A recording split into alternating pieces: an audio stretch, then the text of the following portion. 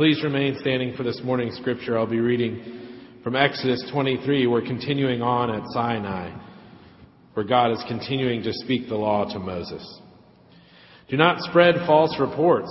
Do not help a guilty person by being a malicious witness.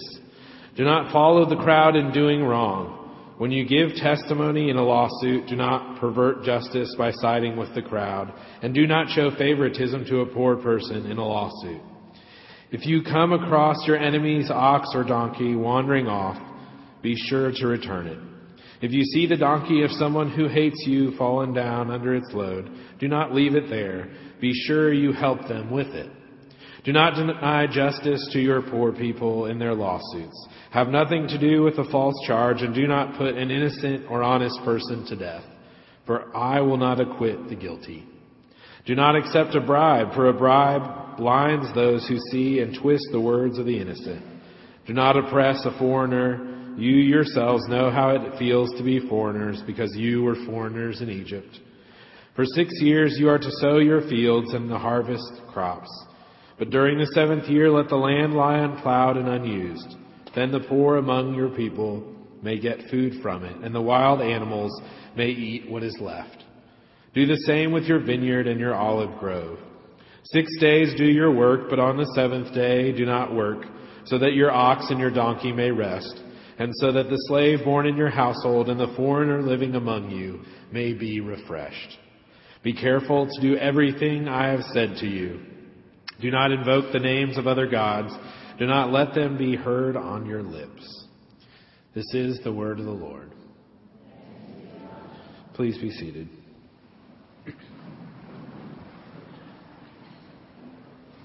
As I reflected on these commands this week in preparation for this morning, I reflected back to my early years as an attorney. When I began practicing law, I took the approach that most attorneys do, and I worked in a firm here in town. And working for one of the senior partners in the firm, I would spend a lot of my days going back and forth between my office and his. See, I would sit in his office and get directives on how to proceed in my work, case law to work on, specific things to do. And in the beginning, everything seemed foreign. He would use phrases and words like LLC or ILIT or summary judgment or letters of testamentary or admitting things to probate. Letters that rung a bell from school but required me to quickly write down everything that I had heard and then go review the law books to remember what those things were, how they applied, and what I was actually doing with them. And then from those meetings, he gave me specific directives on things to do on certain case files, specific actions to take, documents to prepare, things to file. Those I wrote furiously, trying to get every word just right to know the specific actions I was to take. And then I would head back to my office and begin on this work. Early on in my time at the firm, I didn't get very far in most of these assignments before I ran into another question or situation that he had not given me a specific directive on. So I would head back down the hall to my boss's office where I would have follow-up questions on what these things meant. This would often lead to more terms I didn't understand and more law I had to look up. But every time clinging to those specific directives he gave me. During this time of going back and forth and wearing a well-trodden path between my office and his, I noticed his paralegal of many years who would dart into his office, ask quick single question, and he would give specific directives to her, but it was like shorthand. It would have a case file, have one sentence directive, and then she would say, yes, and go. I found over time that I developed this ability to do these things. I learned what these words meant. Over time, I realized that an ILIT was an irrevocable life insurance trust. And not only did I know what the thing meant or what it did, I knew the movable parts in the document. I knew the questions I had to ask my boss to follow up on this specific directive. So he could give me a specific direction and I could follow up. I could know who was going to fund it, where the trust was going to be pointed, who the beneficiaries were. I had these questions ready to ask as I learned more and more of what he was talking about, as I understood more and more of the law. But still there would be times in my work where the black letter law wouldn't dictate what we would do. And then in these times I would have to go back to my boss and find out more information, like who the client was, or what we were trying to achieve overall, or how he was seeking to serve them. Over time, I got a feeling from all these directives of what my boss was trying to achieve in these situations. And the more I knew of the background of the case, or the client and what we were trying to achieve, or what my boss wanted to do, the less questions I had to ask, and the more I could figure these things out on my own. This situation in my practice was not that unlike our scripture this morning. 13 verses of specific directives from God to the people of Israel. Specific things they are to do or not to do. Do not spread false reports. Do not accept a bribe. Do not oppress a foreigner. Specific directives for the people of how to act and how to live in the midst of their life. But if we look at the passage this morning only in terms of these laws and miss the journey that the Israelites have been on with God, we miss the whole thing. See, we've been going through this process of Exodus. We began with the people of Israel, the Israelites in Genesis, leaving their land and going to Egypt for food. We went through the journey with them as they were oppressed and brought into slavery under Pharaoh. We saw how God showed up and provided, how He heard their cries, how He delivered them from such an oppressive regime, how He led them through the Red Sea, how He sustained them with food and bread in the desert. And now we get to Sinai where we receive this law, these directives, these specifics. But look how God starts off these directives.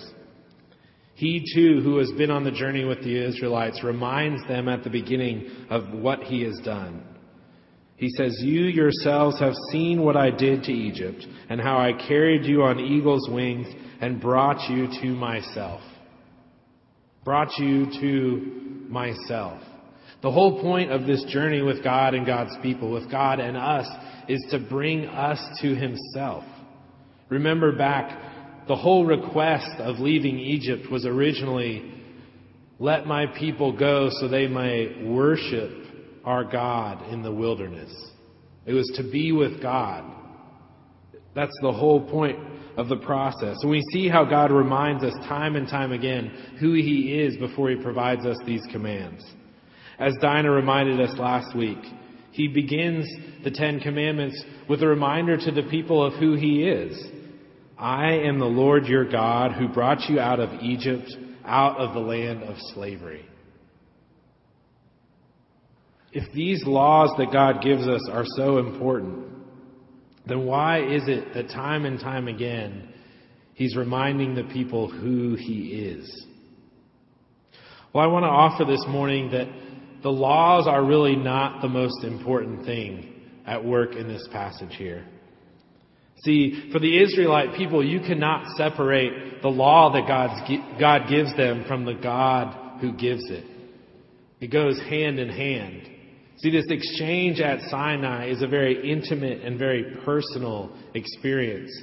And the people prepare themselves in worship for days before Moses ascends to the mountain. And he spends days on the mountain with God receiving the law. It is this very personal interaction where God is guiding His people.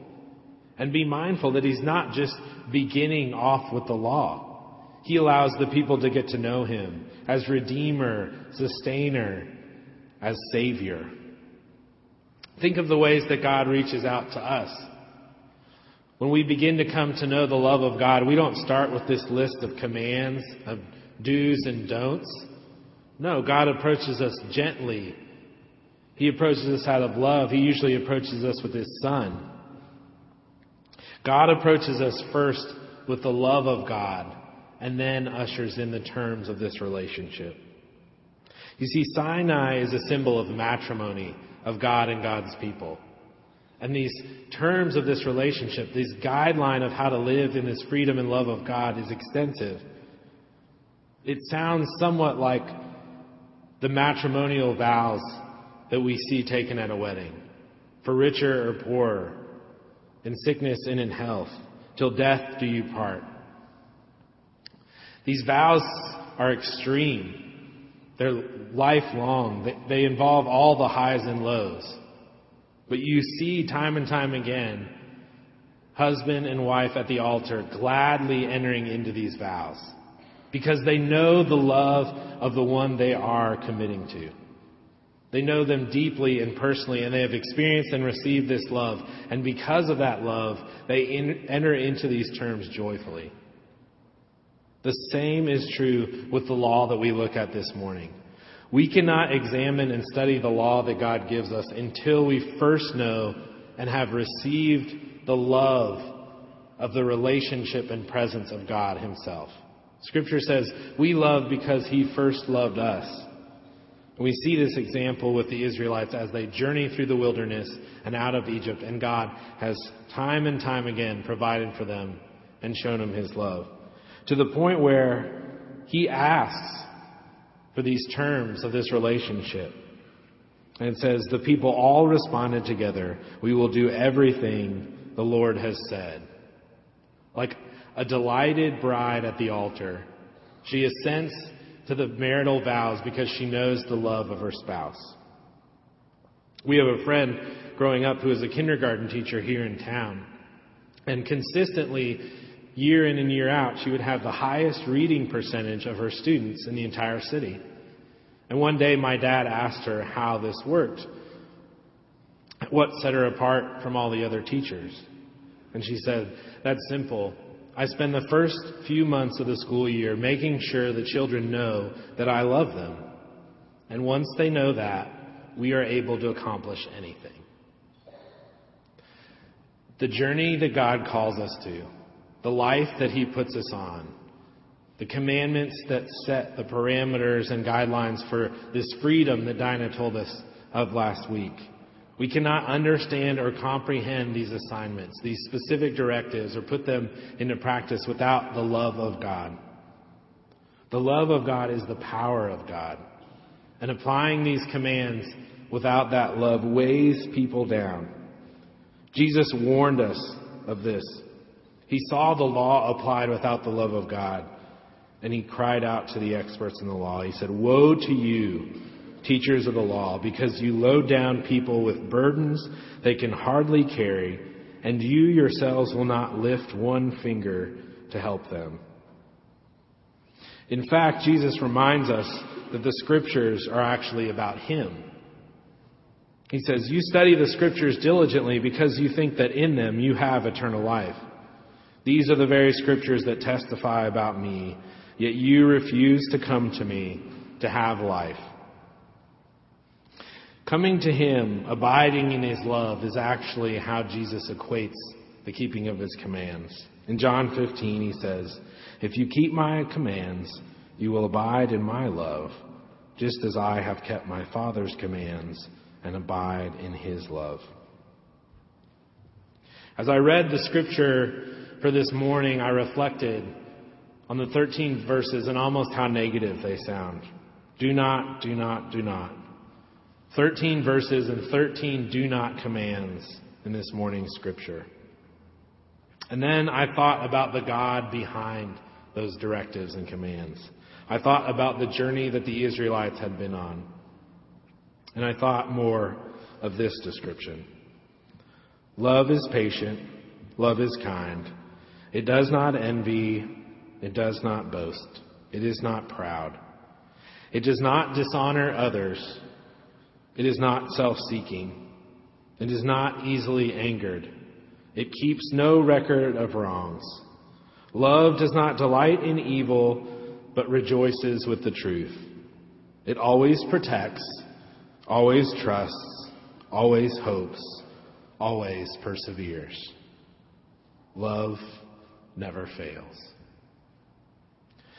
When looking at the law that God gives us, it is very dangerous to do so without first going on the journey of knowing and receiving the love of God. So I would suggest two things for us this morning. First, when we think about the commands that God gives us or the things that He specifically calls us to, remind yourself first of who He is and what He has done for you. Think first of Him laying the foundations of the earth, creating the stars in the sky, creating the very air that we breathe, and think of the faithfulness of the Lord in your lives. And out of that love, respond to Him. And secondly, in dealing with other people, do not address them with the laws or commands of God before they know and have received the love of God. It's much more fruitful to tell people of the love of God, of who He is, of this description we know of Him in 1 Corinthians 13 than it is to tell them of the commands or the terms of this marital relationship we enter in with Him. As we begin to rest and abide in God's love, the commandments become a delightful thing that we assent to out of the joy of our heart, just as a bride assents to the marital vows of her husband. Amen.